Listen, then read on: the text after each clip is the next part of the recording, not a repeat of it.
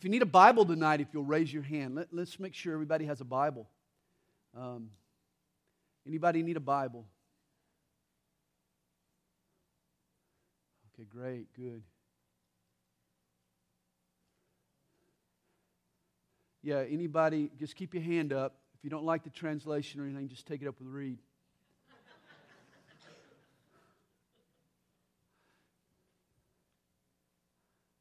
Also, next Sunday, going to have an exciting, very exciting Sunday, next Sunday morning and Sunday evening. You know, Jesus left us 2 logos. You know, Christianity has logos. You know that? The 2 logos of Christianity are baptism and communion. Next Sunday morning, we're going to have a baptism. No, I got it backwards. Next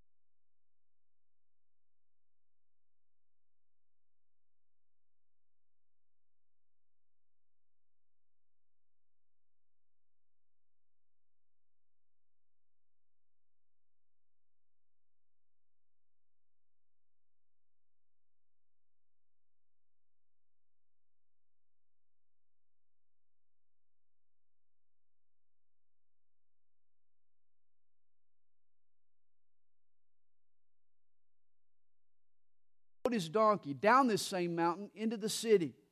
But the Jewish leaders didn't share their sentiment. This was why Jesus had cursed the fig tree, a symbol of the nation. Israel itself had been cursed. A lot had happened that day in the temple. Jesus had avoided the theological traps thrown at him. He had launched a fiery tirade, torching the Jewish hierarchy for their hypocrisy. When he had left the temple that day, the die had been cast in Israel's future. Judgment now was only a matter of time. The fig tree, in essence, had begun to wither. And as Jesus leaves Jerusalem and the temple, he heads east toward Lazarus' house in Bethany. He and his men cross a narrow valley called the Kidron Valley. Just beyond, he climbs up the Temple Mount. He climbs up across from the Temple Mount. Here's what he does. He leaves the Temple Mount. He crosses the Kidron Valley, moving east. He climbs up to the top of the Mount of Olives. On our tours to Israel, the best, the most panoramic view of Jerusalem is always from the top of the Mount of Olives. Usually what happens is the bus driver makes you close your eyes until you get right around to the edge of the Mount of Olives, and then he has everybody open their eyes all at once, and there, stretched out before you, is the classic scene, the holy city of Jerusalem. From the top of the Mount of Olives, you're 150 feet above the city. From there, every photo becomes a postcard. And it was from the top of Olivet that Jesus, remember, at the end of chapter 23, he wept. He said, "Oh, Jerusalem, Jerusalem, how often I wanted to gather you under my wings as a mother hen gathers her chicks, but you were not willing." How it broke his heart that the people of Israel, God's people, had rejected him as their Messiah. And Jesus predicted that the house of Israel would become desolate.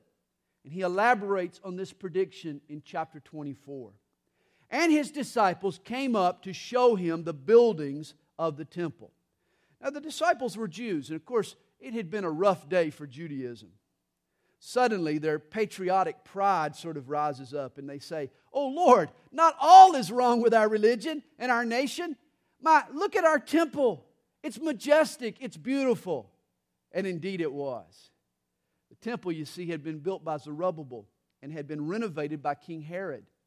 Herod's refurbishing efforts had taken 46 years. He'd invested vast wealth and effort to transform the temple into one of the wonders of the ancient world. Listen to how Josephus describes the temple in the first century. The exterior of the building lacked nothing. It astounded both mind and eye. For, being covered on all sides with massive plates of gold, the sun was no sooner up than it radiated so fiery a flash that persons straining to look at it were compelled to avert their eyes as from the solar rays. To approaching strangers it appeared from a distance like a snow-clad mountain, for all that was not overlaid with gold was purest white. Josephus also mentions that some of the stones that were used to build the temple were enormous, the size of a railroad boxcar. Here's some of those same stones. You can see from the guy all the way up the top, all the way down to the end, that was one huge stone. The temple was an impressive source of pride for the Jewish people. And Jesus said to them, "Do you not see all these things?" He's pointing out to the temple before him. "Assuredly I say to you, not one stone shall be left here upon another that shall not be thrown down." In other words, your source of pride, he says to the disciples, is about to be pulled down and pillaged. It was 40 years later, in 70 AD, when General Titus Vespasian brought his Roman legions to Jerusalem to put down a Jewish revolt. Even though a few Jewish dissidents were held up inside the temple, the general ordered the troops to preserve the temple, to not attack the temple. As a matter of fact, there's a picture in Rome of, it's on the Arch of Titus that actually commemorates his victory of Jerusalem and the Romans carrying back to Rome a lot of the temple treasures. But it's interesting. Although the general ordered his soldiers to preserve the temple, one of Titus's soldiers he got trigger happy. And rather than being patient, rather than waiting, he disobeyed his orders. And he threw a torch into the compound. As the buildings began to burn, the heat became so intense that those gold plates that Josephus had written about, they melted. And the liquid gold ran down into the crevices between the stones. The greedy Roman soldiers, they pulled down every single stone in an attempt to retrieve the gold, thus fulfilling Jesus' words that not one stone shall be left upon another.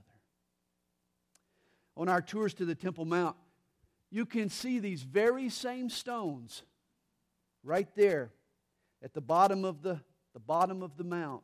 These were the stones that Jesus talked about that would be pulled down, that not one stone would be left upon another. You can go there today and see the fulfillment of this prophecy.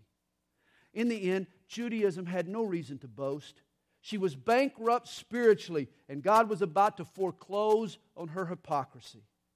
Verse 3 tells us, now as he sat on the Mount of Olives. You know, it's interesting that the Mount of Olives not only figured prominently into Jesus' first coming to earth, but it would also be the center of his second coming. In Zechariah 14, verse 4, we're told that when Jesus returns to punish his enemies and establish his kingdom, where's he going to touch down first? He's going to set his foot down right on the top of the Mount of Olives. Remember when Jesus ascended to heaven, he went out to the top of the Mount of Olives, and he was taken back up into heaven, and the angels told the disciples, as you see him ascending, likewise you'll see him come. At his second coming, he'll touch down on the top of the Mount of Olives. The earth will split in two, and he'll walk into the city of Jerusalem, and he'll establish his kingdom there on the Temple Mount. You know, one of the kicks about going to Israel is to experience, the places where Jesus walked, that you can actually walk where Jesus walked. But to me, there's nothing like standing on top of the Mount of Olives. Because there, not only are you walking where Jesus walked, there you're standing where you know that one day he will stand again. That's pretty thrilling. That just as he left from there, that's where he'll return when he returns to this earth. And here Jesus is sitting, teaching his disciples, where one day he's going to be standing and ruling the earth and defeating his enemies.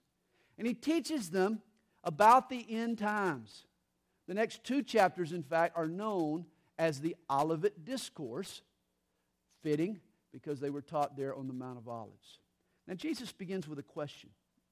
The disciples came to him privately saying, tell us, when will these things be? And what will be the sign of your coming and of the end of the age? Now the sermon that follows has 3 points. Verses 3 through 14 describe the sign of the end times as they relate to the world at large. Verses 15 through 35 discuss the signs as they directly relate to the nation Israel. And verses 36 through 51 involve the implication of these signs for the church. Jesus had mentioned the destruction of Jerusalem. It was an event that the disciples in their minds associated with the end of the age and the second coming of the Messiah. And they were right. Both the Old Testament prophecies and Revelation, they tell us that when Jesus returns, Jerusalem will be under siege. What the disciples didn't understand is that the city would be destroyed many, many times beforehand, before the final battle. As a matter of fact, over the last 3,000 years, Jerusalem has been conquered 38 times. People are still warring over Jerusalem today. And that will be the case when Jesus returns.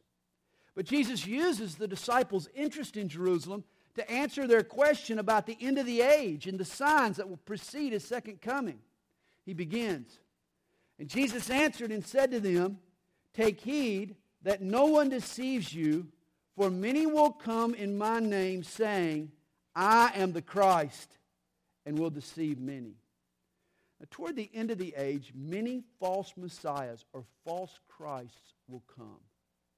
You know, it's interesting that before the life of Jesus, though there was a messianic fever in the air, though there was this expectation for the Messiah, no one was rising up claiming to be him.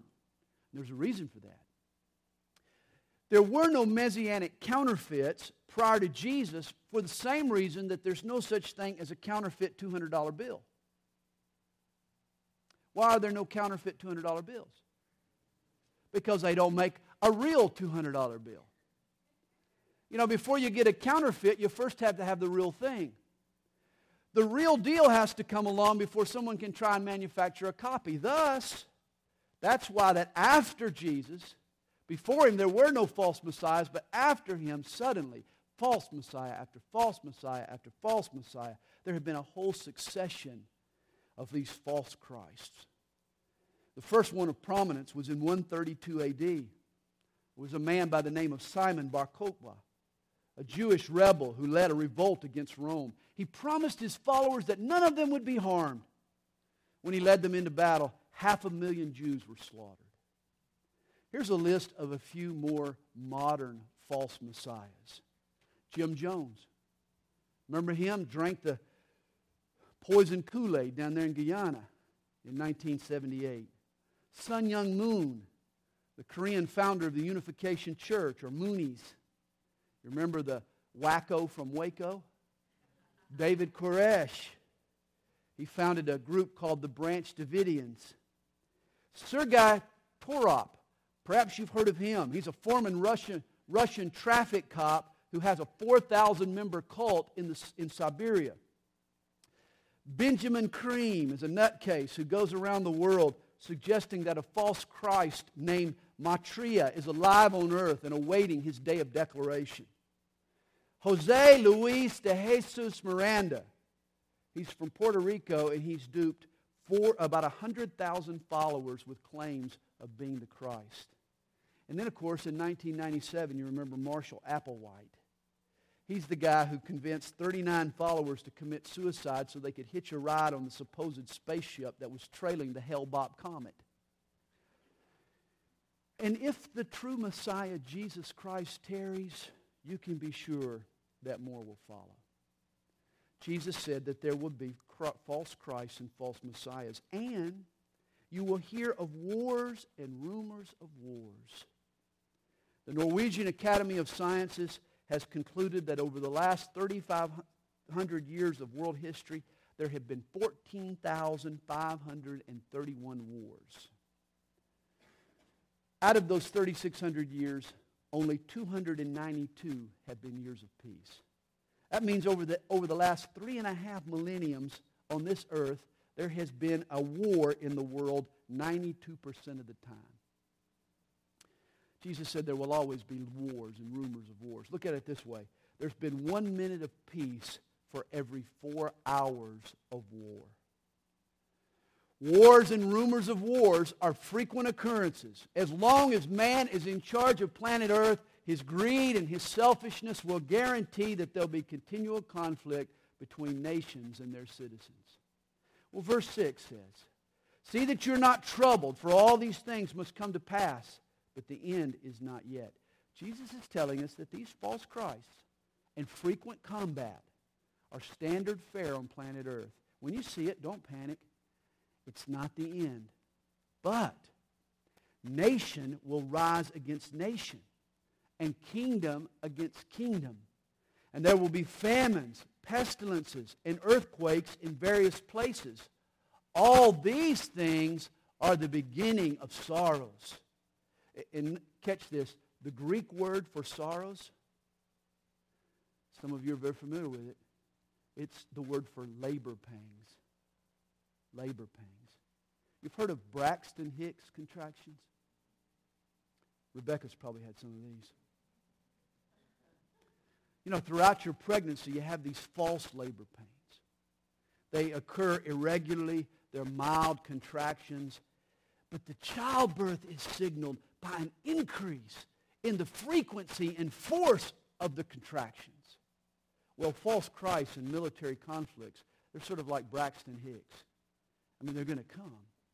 But when their frequency and their intensity begins to peak, that's when you know that the end of the age and the birth of God's kingdom is near. You know, it took until the last century before the earth saw its first world war. Now we've seen two.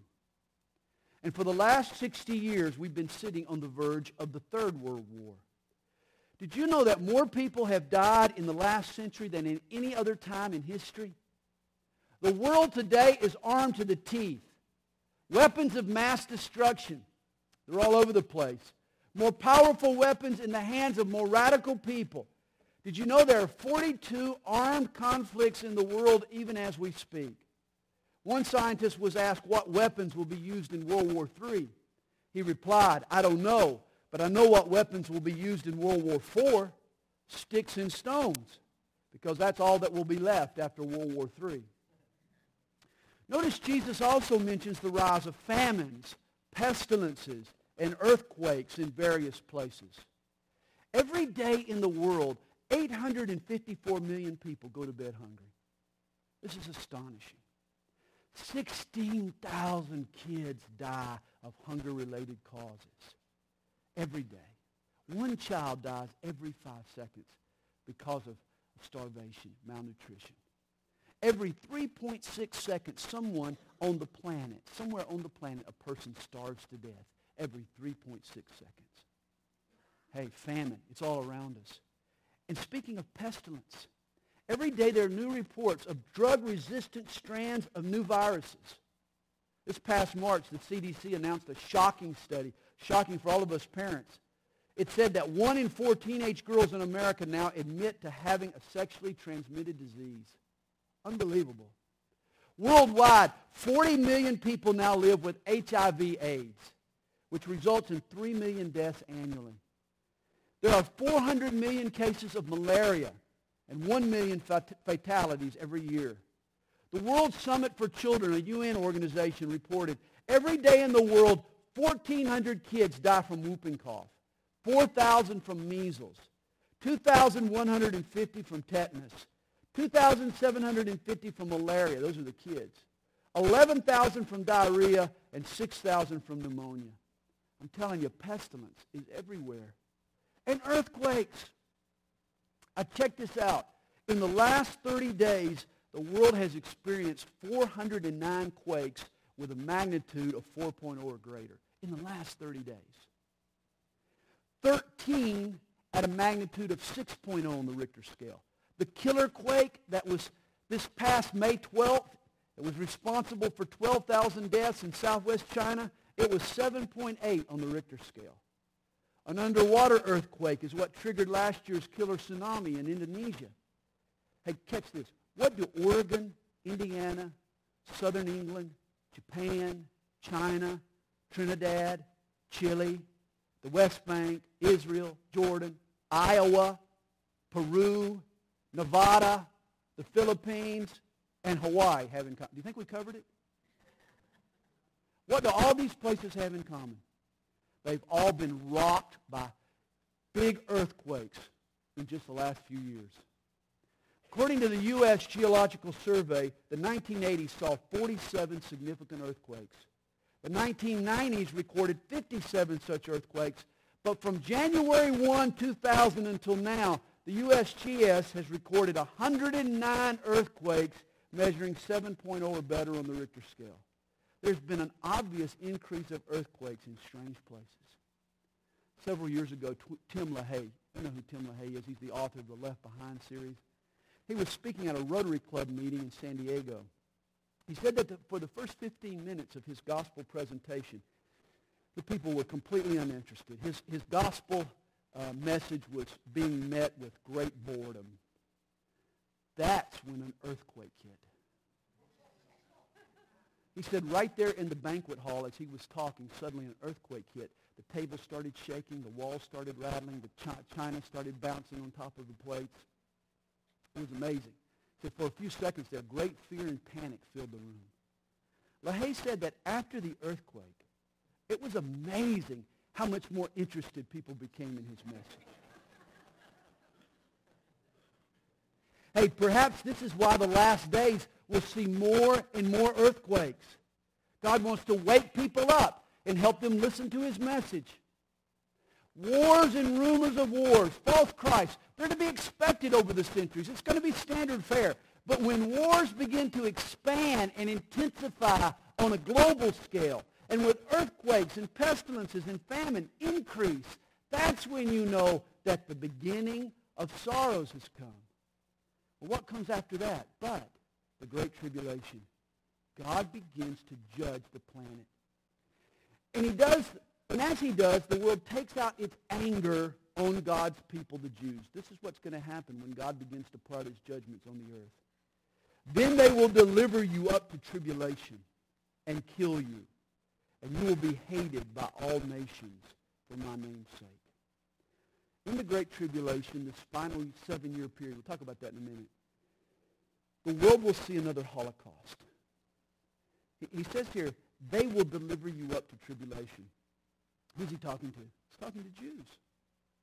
The disciples, the first disciples, were all Jews. Right now, the United States stands by Israel as pretty much her only ally. And hopefully we will remain a consistent ally. But how long that support will be sustained remains to be seen. One day, the day will come when the United States will withdraw her support of Israel and join in the Antichrist worldwide campaign to exterminate the Jews. They'll take you up. You'll be hated by all nations for my name's sake. And then many will be offended. They will betray one another and will hate one another. You know, the day is coming when allegiances and treaties among nations will all break down. Intrigue and backstabbing and deception will be the foreign policy of all nations. Honor and ethics and honesty will become relics of the past. And then many false prophets will rise up and deceive many. Even in the Great Tribulation, spiritual deception will reach unprecedented levels.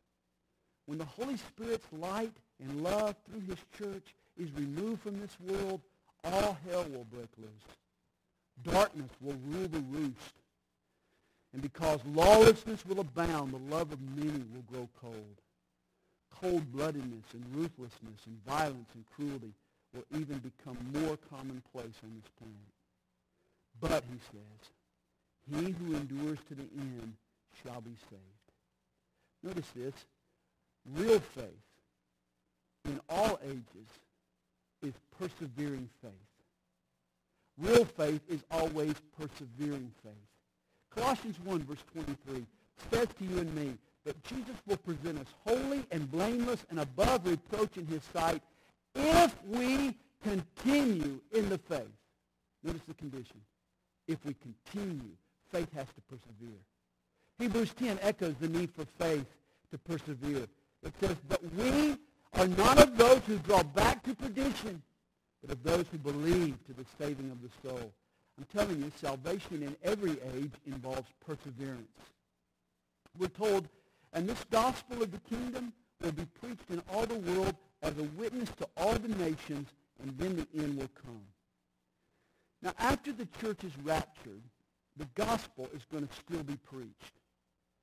Some folks teach that this verse means that before the rapture occurs, the church needs to spread the gospel to the four corners of the globe. I don't think that's true, not necessarily. For according to Revelation, in the Great Tribulation, God is still going to have his means of spreading the message of the gospel, of spreading the message of Jesus to the world. It's just going to take different forms. Remember, 144,000 Jewish evangelists are going to crisscross the globe preaching the gospel. In addition, 2 special witnesses will be seen in Jerusalem, again, preaching about Jesus. In fact, in Revelation 14, an angel flies through the sky proclaiming to the world the everlasting gospel. I mean, the good news is still going to be preached even after the church is gone. And if the gospel is preached, the implication is that people will be saved. You know, there are 3 types of believers in the Bible. 3 types of believers. First, there are the Old Testament believers who trusted in the coming of the Messiah before Jesus arrived. And they had faith in the promise that God had given them. Second are those of us who are part of the church, who trusted in Jesus. You know, since his death and resurrection, we've seen what he's done for us, and we've accepted his free gift. But there's a third type of believer in the Bible. These are the tribulation saints. These are the people that will decide to follow Jesus after the church has been raptured in the midst of this great tribulation and judgment on the earth. But they are those who will have to endure to the end to be saved. You know, the great tribulation will be a difficult time to be a believer.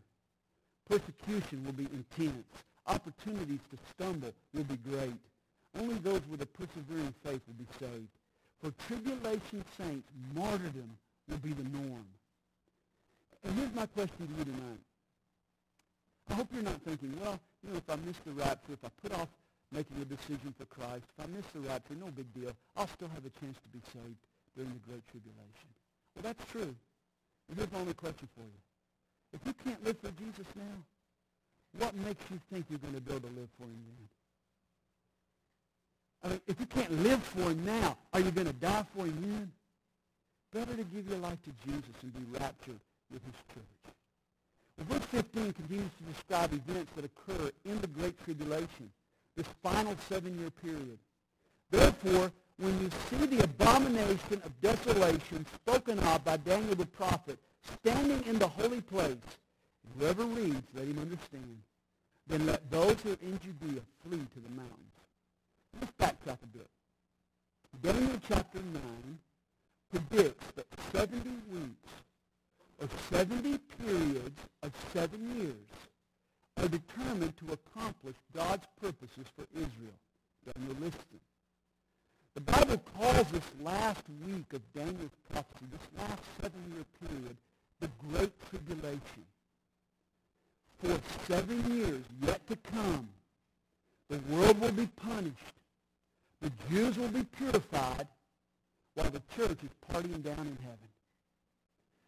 Daniel 9 says that during the midpoint of this last 7-year period, a terrible event will occur on earth. He calls it the abomination of desolation. Jesus mentions it here. And history provides us a parallel so that we can understand the nature of this event. 200 years before Jesus, a Syrian ruler, a man by the name of Antiochus Epiphanes, he tried to indoctrinate the Jews with Greek culture and religion. You see, he hated the God of the Hebrews, as the Antichrist will. And he tried to force the Jews to accept the ways of the Greeks, the beliefs of the Greeks. When they refused, he reacted with a vengeance. On a single day, in 170 A.D., Antiochus' army slaughtered 100,000 Jewish males, raped the women, and looted the city of Jerusalem. Antiochus himself entered into the temple and butchered a pig, an unclean animal, on the altar. He forced the priests to drink the blood of the pig and eat the raw pork. He smeared the remainder of the blood on the walls of the temple. And he set up in the inner sanctum, the Holy of Holies, a pagan statue, a Greek idol called Zeus.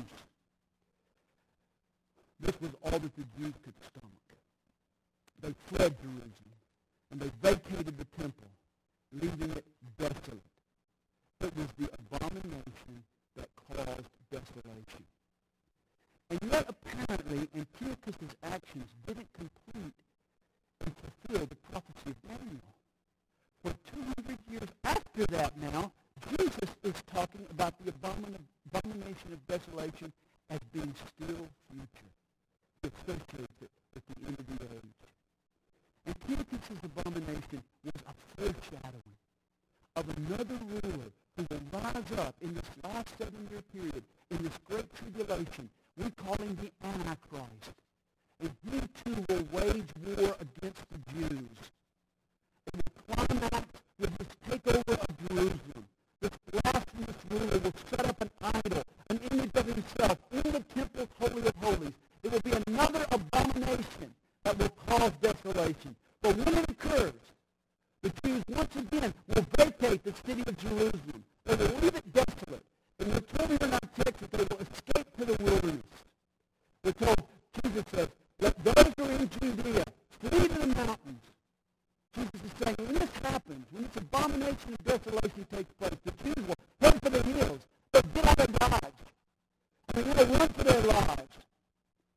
And when we put scriptures together, according to Isaiah 16, we're told where they'll hide.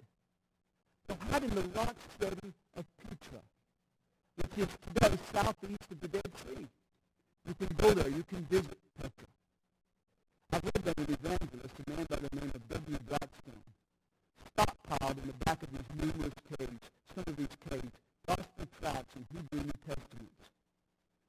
If they're there in Petra today, in hopes that when the Jews flee there during the Great Tribulation, they'll be found in red, and the Jews there will see that Jesus is their only salvation. Very interesting. And then verse 17. In that day, Jesus says, let him who is on the housetop not go down to take anything out of his house. In other words, when this fleeing into the wilderness occurs, you don't want to come back and try to grab up your belongings. You need to be ready to leave.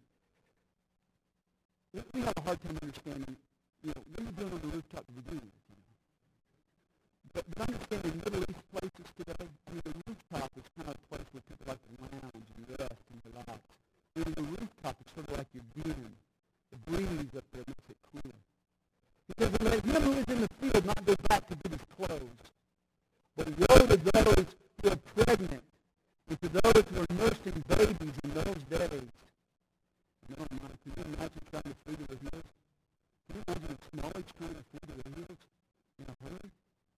Where's the baby pin? Where's the playpen? Where's the stroller? Get the diapers. Get those 40,000 diapers that we're going to need over the next 3 days. But can you imagine the hassle of trying to flee in a spontaneous moment when you're nursing a baby? When you're pregnant?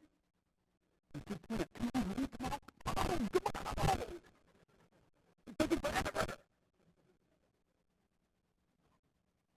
It says, woe to those who are pregnant and those who are nursing babies in those days. This is in reference, of course, to the Exodus, the Antichrist is going to put out. And, he says, pray that your flight may not be in winter or on the Sabbath. In Israel, everything's so planned on Saturday.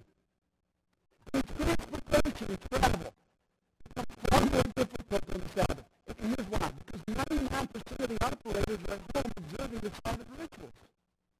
Whenever we're in Israel, we always try to avoid the cities on the Sabbath. We used to go down to the Dead Sea and go up into the Golan Heights or something on Saturday. Because the cities come to a halt. People be saying that. People go to the Sabbath day and you have to flee. And the buses will be running. Verse 21. For then there will be great tribulation, such as has not been since the beginning of the world until this time, no, nor ever shall be. This abomination of desolation marks the middle of the great tribulation.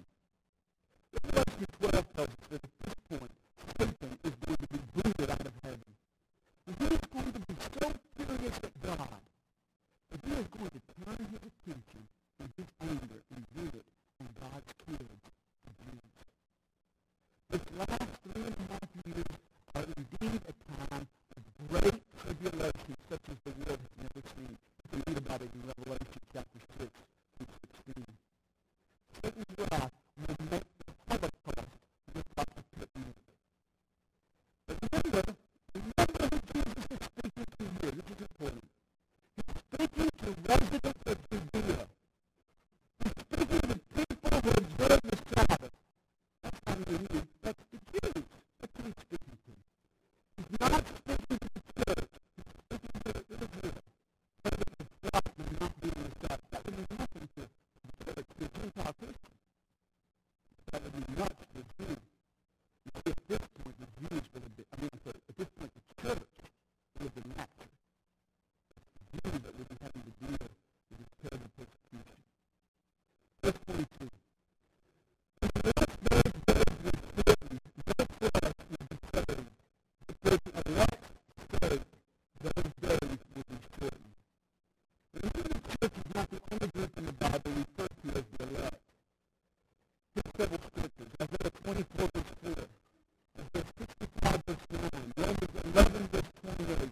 These are all passages where the Jews also, in addition to the church, are referred to as the elect. Also, don't forget the two purposes of the Great Tribulation. God is going to use the perfect judges that are going to come upon the earth for two purposes. One, to punish the world for its wickedness, and two, to purify the Jews in preparation for their Savior. The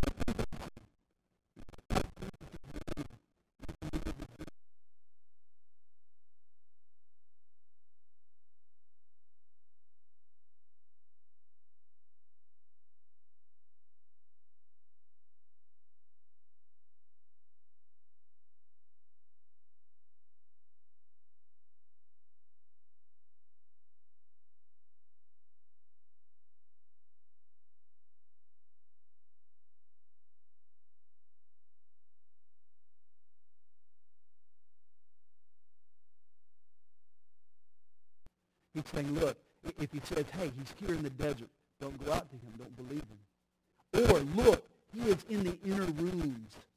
Do not be deceived. What does that mean? Well, you know, it's interesting. In the early 1900s, the Jehovah's Witnesses predicted that Jesus would return to earth in 1917. They named a date.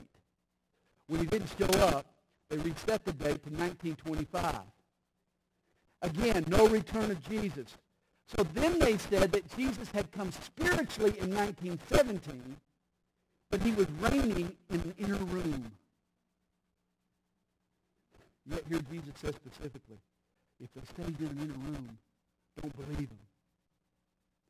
For as lightning comes from the east and flashes to the west, so also will the coming of the Son of Man be. In other words, the second coming will be no secret coming. When Jesus returns, the world will know. He won't be hiding in the desert. He won't be secluded away in some inner room. He is coming like a bolt of lightning. He will split the eastern skies and wage war on the armies of the earth. That's why it says in verse 28, for wherever the carcass is, there the eagles will be gathered together. When Jesus returns, in addition, there'll be carnage and carcass. You know, at the rapture, Jesus prepares a feast for his church.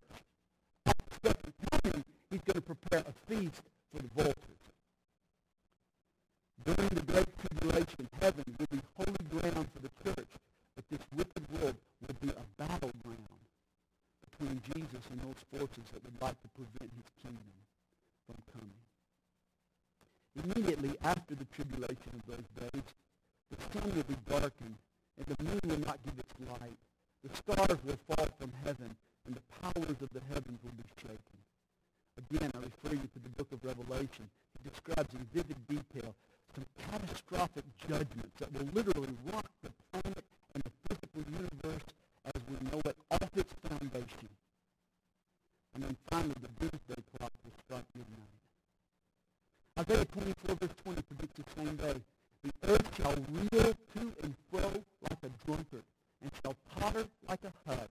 Its transgression shall be heavy upon it, and it will fall and not rise again. Incredible judgments are going to come upon this earth as a result of its wickedness and its rejection of Jesus. And then the sign of the Son of Man will appear in heaven. And all the tribes of the earth will mourn. And they will see the Son of Man coming on the clouds of heaven with power and great glory. While the earth is recoiling and reeling from this upheaval, some kind of sign will appear in the heavens. The sign of the Son of Man, Jesus calls it. Now what this sign will be, no one knows. Perhaps it will be the sign of the cross. Maybe it'll be the Shekinah glory of God, filling and radiating and pulsating throughout the heavens. But when the nations see this sign, whether they repent, that they rally their forces together and they muster up their final charge, this sign of the Son of Man sets in motion the final showdown. The armies of the Antichrist will rally together on the field of Megiddo. We call it Armageddon. And they will try to thwart the coming of God's kingdom. The final chapter in the War of Jerusalem will end when Jesus crushes his enemies and takes possession of the world that belongs to him. He paid for it on the cross. When the Jews see the sign of the Son of Man, when the wicked see the sign of the Son of Man, they're going to prepare for a showdown. But when the Jews see the sign of the Son of Man, suddenly it's going to hit them. What they've done. They've rejected Jesus, that he is the true Messiah, and they're going to repent. Zechariah 12, verse 10 tells us, they will look on Jesus whom they have pierced. They will mourn for him as one mourns for his only son, and grieve for him as one grieves for a firstborn. Israel will finally trust Jesus as their Messiah. Then, at that time, Jesus will send his angels with a great sound of a trumpet, and they will gather together his elect from the four winds and from one end of heaven to the other. So during the Great Tribulation, the Jews will have been driven from their homeland. Did you know that even today there are more Jews in New York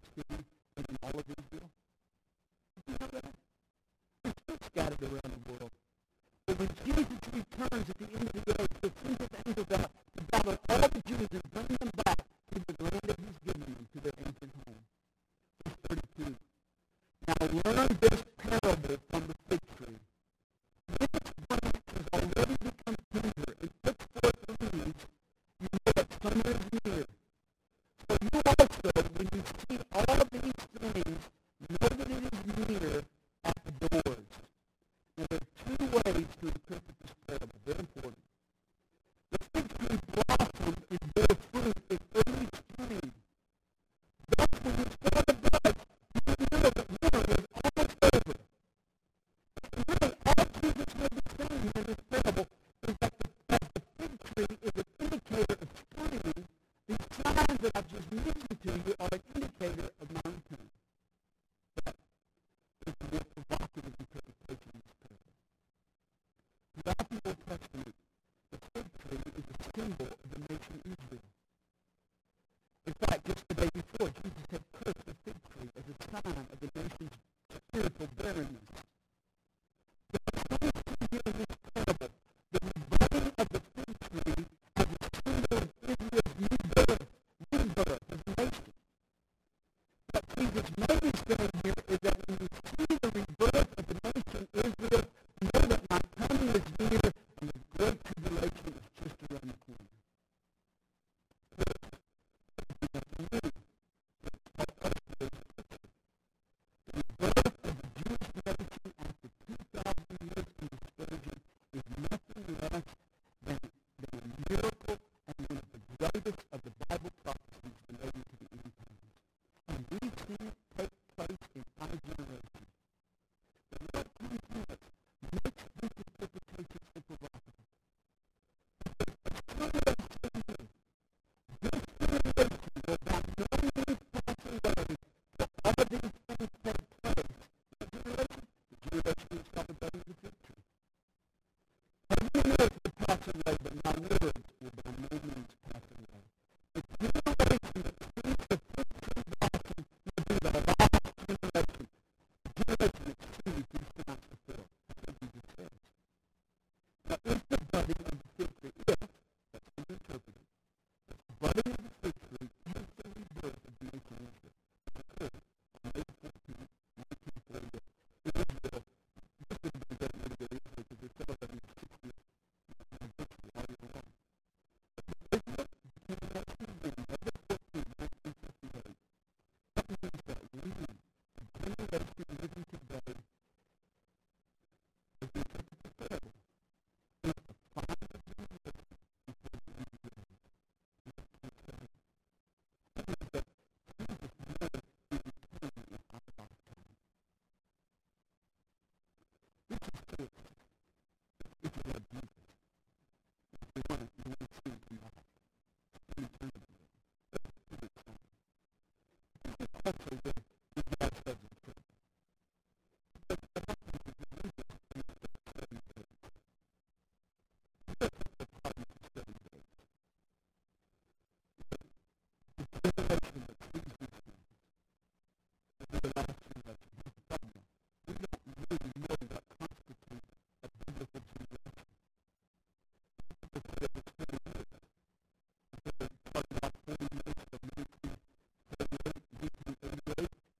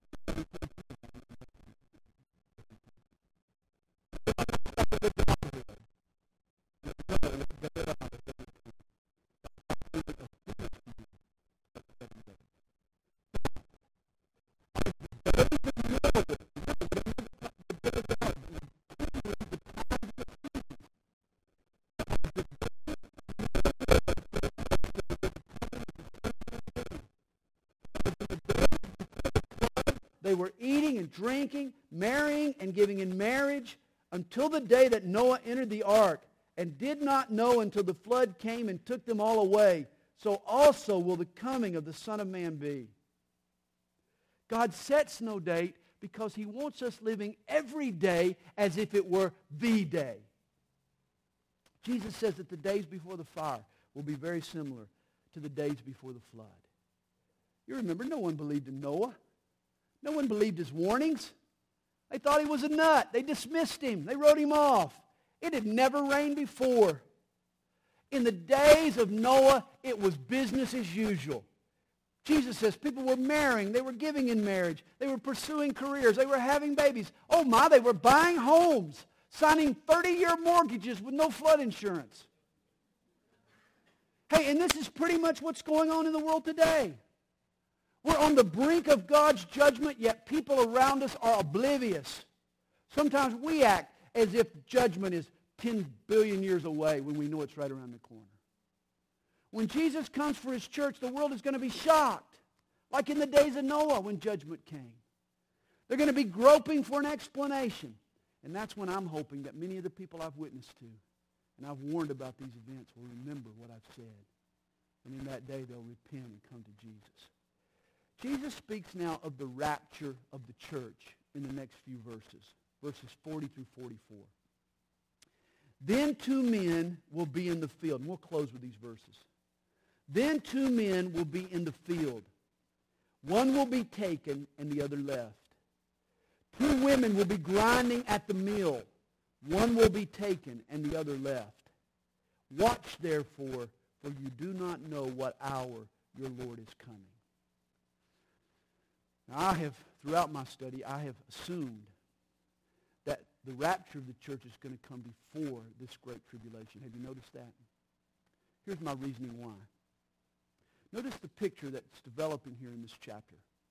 On the one hand, the return of Jesus is depicted as a colossal, obvious, renowned event on the earth.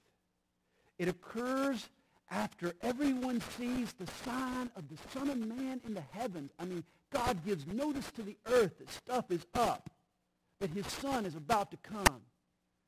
On the other hand, we're also told in this chapter that the return of Jesus comes suddenly and unexpectedly. As in the days of Noah, people are just going on business as usual. No one knows what's up until suddenly, boom, he returns. On the one hand, a battle ensues at his coming. On the other hand, it's as in the days of Noah. People are marrying, giving in marriage, signing mortgages, having babies. Well, which is it? Is it sudden, or do people know? Is things business as usual, or is there a battle coming? Which is it? The answer is both. For there are actually two second comings of Jesus described in the New Testament. You see, before Daniel's 70th week, this last 7 years of great tribulation, Jesus is going to come unexpectedly for his church. He is going to return in the clouds to gather us up. You know, the Bible teaches a doctrine that we call imminence, that Jesus can come at any time. You can only believe in the doctrine of imminence if you put the rapture before the Great Tribulation. Because the Great Tribulation is marked out for us. We know the midpoint. It's the abomination of desolation. If you put the rapture at the end of the Great Tribulation, you can't believe in imminence because you know that it's 3.5 years after the abomination. Everybody will know when it's going to happen. That's why the rapture has to occur before the Great Tribulation, because we believe that Jesus can come at any moment, at any time. The doctrine of imminence. 1 Thessalonians 4, verse 17, talks about the rapture. It says that Jesus is going to come in the clouds, and he is going to snatch us up. We'll be caught up in the clouds, literally snatched away. It's in the Latin Bible, it's the word raptus, from which we get our word rapture. Don't let anyone tell you that the rapture isn't in the Bible. It is if you're reading a Latin Bible. Rapture, rapturus, in the Greek it's harpazo. Yet at the end of the 7 years of tribulation, Jesus will return not in the clouds. Before the tribulation, he returns in the clouds. After the tribulation, he sets his foot down on the Mount of Olives. The mountain splits in two, and he comes to reign and rule over the earth and establish his kingdom. Revelation 19 describes the second coming, Jesus riding on a white horse, armed to battle hostile armies that are preventing his takeover. He comes in the beginning of the 7 years to rapture the church. He comes at the end of the 7 years to bring judgment and to establish his kingdom. Now, note the format that Jesus is using here in the Olivet Discourse. He's using the format of a typical sermon. People point out that Jesus mentions the rapture after he talks about the tribulation. Thus, the rapture must occur after the Great Tribulation. That's not so. Jesus here is just teaching a sermon. He's delivering a sermon. And he's saying, he isn't giving a chronological timeline here in Matthew 24. Remember, this is a sermon. And how do you preach sermons? Well, you discuss the events. You describe the warnings. Then at the end, you give the people an invitation to respond. And that's what Jesus is doing here. He's saying that, look, you see what's going to come. You see the tribulation that's going to come about. You see the signs that are going to signal that tribulation is then coming. That's why he then brings up the rapture at the end. He says, but you don't have to experience that tribulation. One will be taken, the other will be left. I'm giving you an escape. I'm giving you a salvation. If you put your trust in me, you can be raptured out off of this planet before the judgment comes down. The church will go up before the judgment comes down. It says one will be taken and the other be left. And this is what will happen at the rapture of the church. Jesus will come for those of us who are his, who are watching for his return. And those who are not will be left behind to endure the world's most horrible period of history. So you better get right or you're going to get left. But know this, Jesus says, that if the master of the house had known what hour the thief would come, he would have watched and not allowed his house to be broken into. Therefore, you also be ready, for the Son of Man is coming at an hour that you do not expect.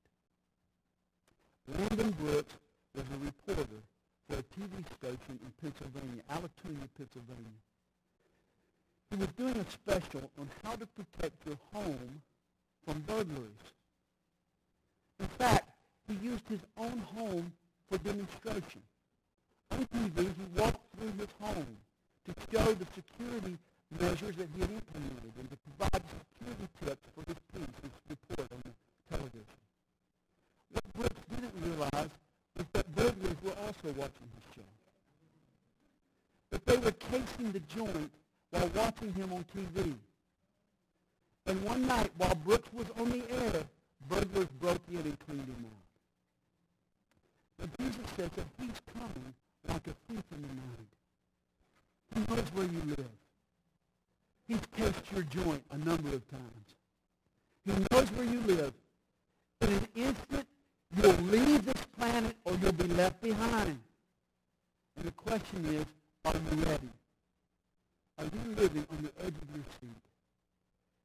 Guys, there's only one departure time. You miss this flight? There's no other departure. Make sure that your faith is in Jesus. Be ready for his soon return.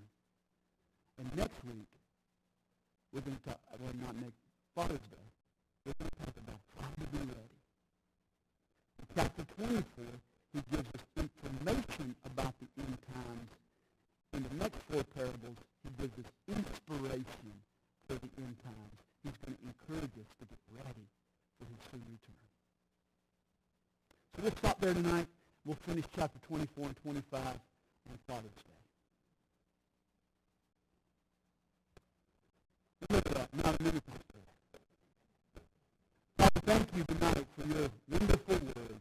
We thank you for these amazing prophecies, these signs of the end times that we've discussed tonight.